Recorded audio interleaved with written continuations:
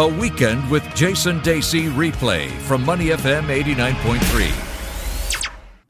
This is part 2 of our career segment with Adrian Choo, the career strategist. Adrian, we're talking about my portfolio career, and before the song we were discussing, some of the things that I've learned, and you actually took over the mic and you did a very good job as a host. Thanks a lot. So I'm going to try and add on to that. This is 5 things that helped me in my first year of a portfolio career. This was after I left my full-time job and really changed directions, in my mid to late 50s. So 5 things that helped me in my first year include picking up new skills. And we did touch on that earlier on, that I think whenever we do start a new chapter, it's very important that there is a freshness about it. And the skills that I learned was working here in radio and learning the technical side of radio, doing podcasting, but also other stuff, working as a digital consultant for websites.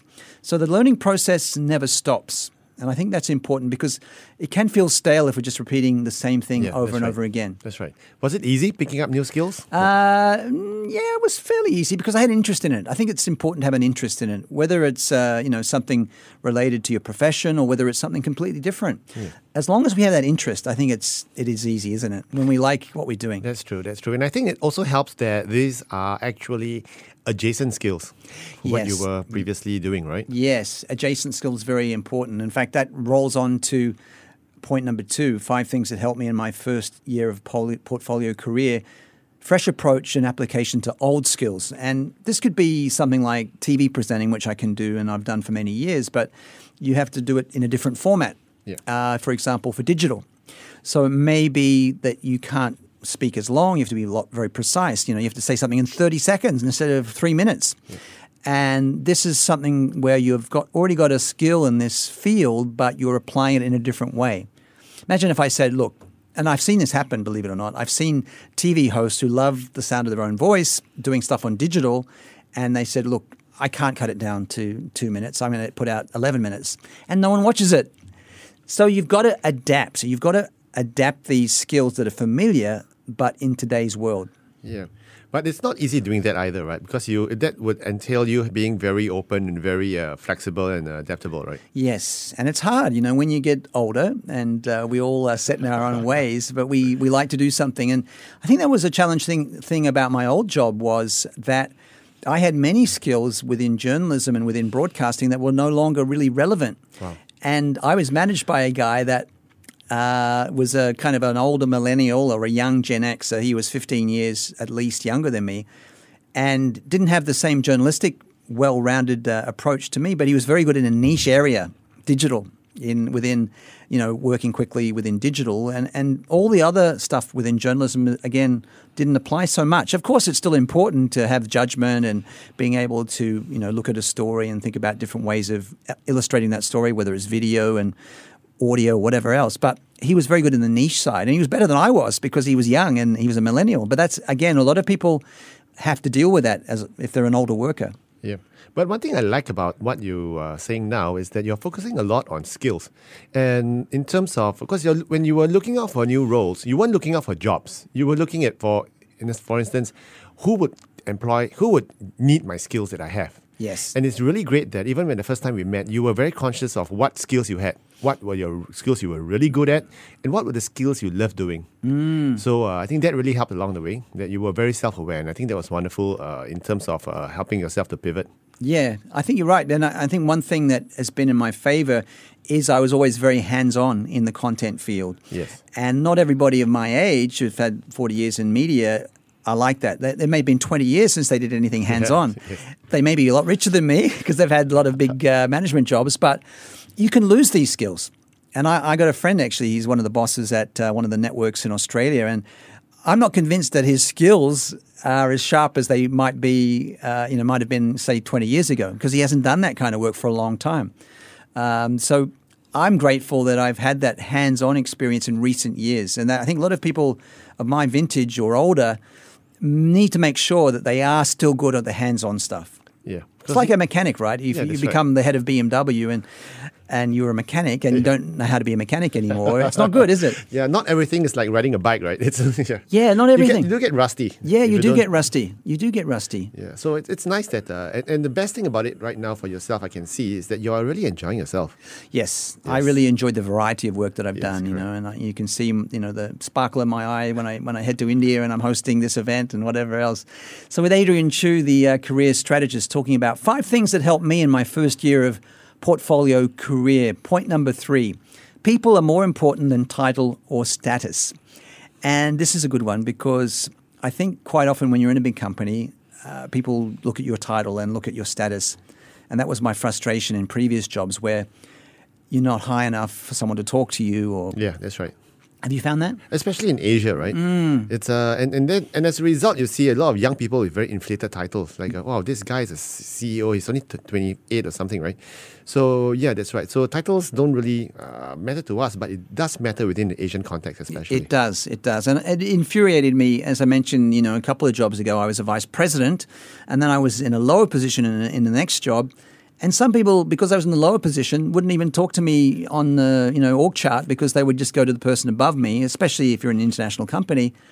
And it's very frustrating because I don't want to say, look, I was a vice president before. I'm the same person. I still have the same knowledge. I've got things. Actually, you're right. Though. It's the same person. It's the same knowledge. It's the same knowledge, just you know. a different title. Yes. So this is one thing that I would say for people when they are older and they are going into positions within companies, just to be mindful about how much your voice will be listened to if you go into a lower position and how you can handle that. Yeah, that's right. Have you spoken to other people like that? Yes, that's right. And I've spoken to a lot of younger folks as well who struggle with that.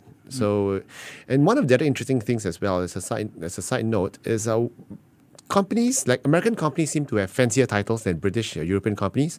So you may have a director from an American company, when he switches a job and joins a European company, suddenly it's a manager. Yes. So it affects them as well, but and it does affect their career trajectory in down the road. But so these are things you need to be aware of. But you're absolutely right. You know, it's important. It does matter. Yes. Yeah. It does matter, and this is one thing. Having a portfolio career, in a way, that kind of goes out the window. That's right. In fact, It doesn't matter anymore. It doesn't matter anymore. No more corporate stuff, and it's just you, the quality of service that you deliver, the happy customers that you have. Yes. So I prefer that. I think I like the simplicity of that. Of course, if you have to, you can get dressed up in a suit and go to a boardroom, and everyone can have a PowerPoint and all that. But to me, it's more important. Let's get beneath the surface and find out the quality of the person there, rather than the title, right? That's right. And let's just get stuff done, right? Yes. Let's get stuff done. All right. Point number 4, 5 things that helped me in my first year of portfolio career. Money isn't everything when you've planned wisely. How many people are stuck in their job because of money? Oh, I can tell you there's almost 80% if you talk about it. It's very seductive, and especially you're right, if you're not planned it properly, you will miss the forest for the trees. Yes, you're right. And I think we can get suckered in by that company credit card, staying at 5-star hotels, flying in good airlines, corporate lounges at airports, and everything that goes on with that. I didn't really work much in that sales area, but I did a bit, and I did enough to see it can be very intoxicating and enticing. But at the end of the day, how much is it going to matter when you're 60 or 70 years old and you're thinking, I was in that job for so many years and I didn't really like it? Yeah. In fact, I do see people, some of my clients, they in their early 50s, and they hate their job. They're saying, I just have to be in this job because I need the money. But when we sit down and do the numbers and you realize that, hey, actually I have more than enough money right now that I need. Yes. And then suddenly it's very liberating, and they go, hey, I can actually quit my job today and do charity work, and I can still live very nicely for the next 30 years. So why am I just killing myself on this job? So sometimes it's exactly right. It's not about the money. It's about what you do, the difference you make. Exactly. And I can remember, in a job where I had a bit of a sick feeling in my stomach after about 6 months. I'm like, I have to go to work today. And I'm like, okay, this is something I have to do for now, but I'm in a plan for my next step. And I'm going to make the financial steps that the position I'm in today, in portfolio career. And I like what you mentioned earlier about being wise about money as well. It's not just about how much you earn; it's about how much you save, how much you invest, how much you keep, and how much you give away in terms of to charities and stuff like that, right? So you have to be wise. So one thing I always tell my clients, especially, is if you're in your 40s and you're planning for retirement, don't go out and buy that BM7 or 5 Series, which is going to set you back by $300,000. That's a $300K debit off your retirement fund. You think about it. Yeah. So take a taxi, get a Grab. Oh, Yeah, it's a lot get the cheaper. MRT. The MRT is best, right? Well, you're 10 years younger than I am, Adrian, and that's significant. I can remember when I was laid off when I was about your age, maybe a bit younger, and it was a really big thing. It was tough to take. But when it happens when you're in your mid-50s, late 50s, it's a lot easier because, especially if you've planned financially in the right way. That's right. Because, I don't know, something happens when you pass 55, you just think about things in a different fashion. Things that mattered when you were 40, 45 don't matter anymore. Exactly. That's where I always tell my clients, your definition of career success changes over the time. So when you're young, you're driving for titles, you're driving for money, you're driving for the corner office. But once you hit 50s, hopefully if you've done all your planning right, your financial, your career planning right, you can just sit back, take on a less stressful job. Even if the money isn't that great, it doesn't really matter. But just finding a purpose, finding meaning in your work, and going to work happy. Because when you're in your 50s, the last thing you want to do is to wake up crummy in the morning and go, oh, shucks, I got to go to work today. Yeah, and Right. it's not good for your health either. We see people in their 50s having health issues, and stress is related to that. Yeah, so they should take a leap from your page, just take a leap and jump into something. A portfolio career is really exciting. Lots of people are doing it right now. Yeah, look, so many are. Because of the way the employment is changing and there are fewer jobs, especially in media where I work, there just isn't the number of jobs that there were, say, a decade or a decade and a half ago. When I first arrived in Singapore almost 20 years ago, so many media jobs. Everyone was getting jobs in pay TV. Oh, but yeah, those jobs, probably a quarter or a fifth of the number of jobs as there were in, say, 2000, 2001. So it's changed a lot. Okay, point number 5. 5 things that helped me in my first year of my portfolio career with Adrian Choo. Mentor and help others who need it. And this is something that you've touched on before, Adrian. It's very important to really give back because not just because you're helping others, but it makes you feel good. That's right. And it's giving back to society, to the people at large, and also in a way you're nurturing the next level of people who are in your industry as well. Yeah, exactly. And sometimes it'll just be random. You'll meet people that you kind of take a shining to. You like them. You can see something of yourself in that person. Yeah. And you want to try and help them and push them along because you've been there. 30 years ago, 35 years ago, I was in that same position. Yeah. So I won't help people that don't help themselves. I'll only help people that are willing to put in the work and show me they're determined. There are so many people who are lazy, young people out there that are lazy. They want things spoon-fed to them. I'm not going to help those. Yeah. And in 1 year that I've known you, worked with you, and I've seen a lot of people you've mentored along the way, and you've helped their careers along the way as well. I think that's wonderful. Tried to. Yeah, I've tried to. You can't help everyone. But, it just makes a big difference just to listen to someone. You know that as a career coach, just listening can do a lot for someone. And it's almost like you're hearing what they're going through, and you can say, "Oh yeah, I went through that as well." And then once they know that you went through that and you've been quote unquote successful, then they know it's okay. Excellent. That's why I think it's been an exciting journey for you, hasn't it?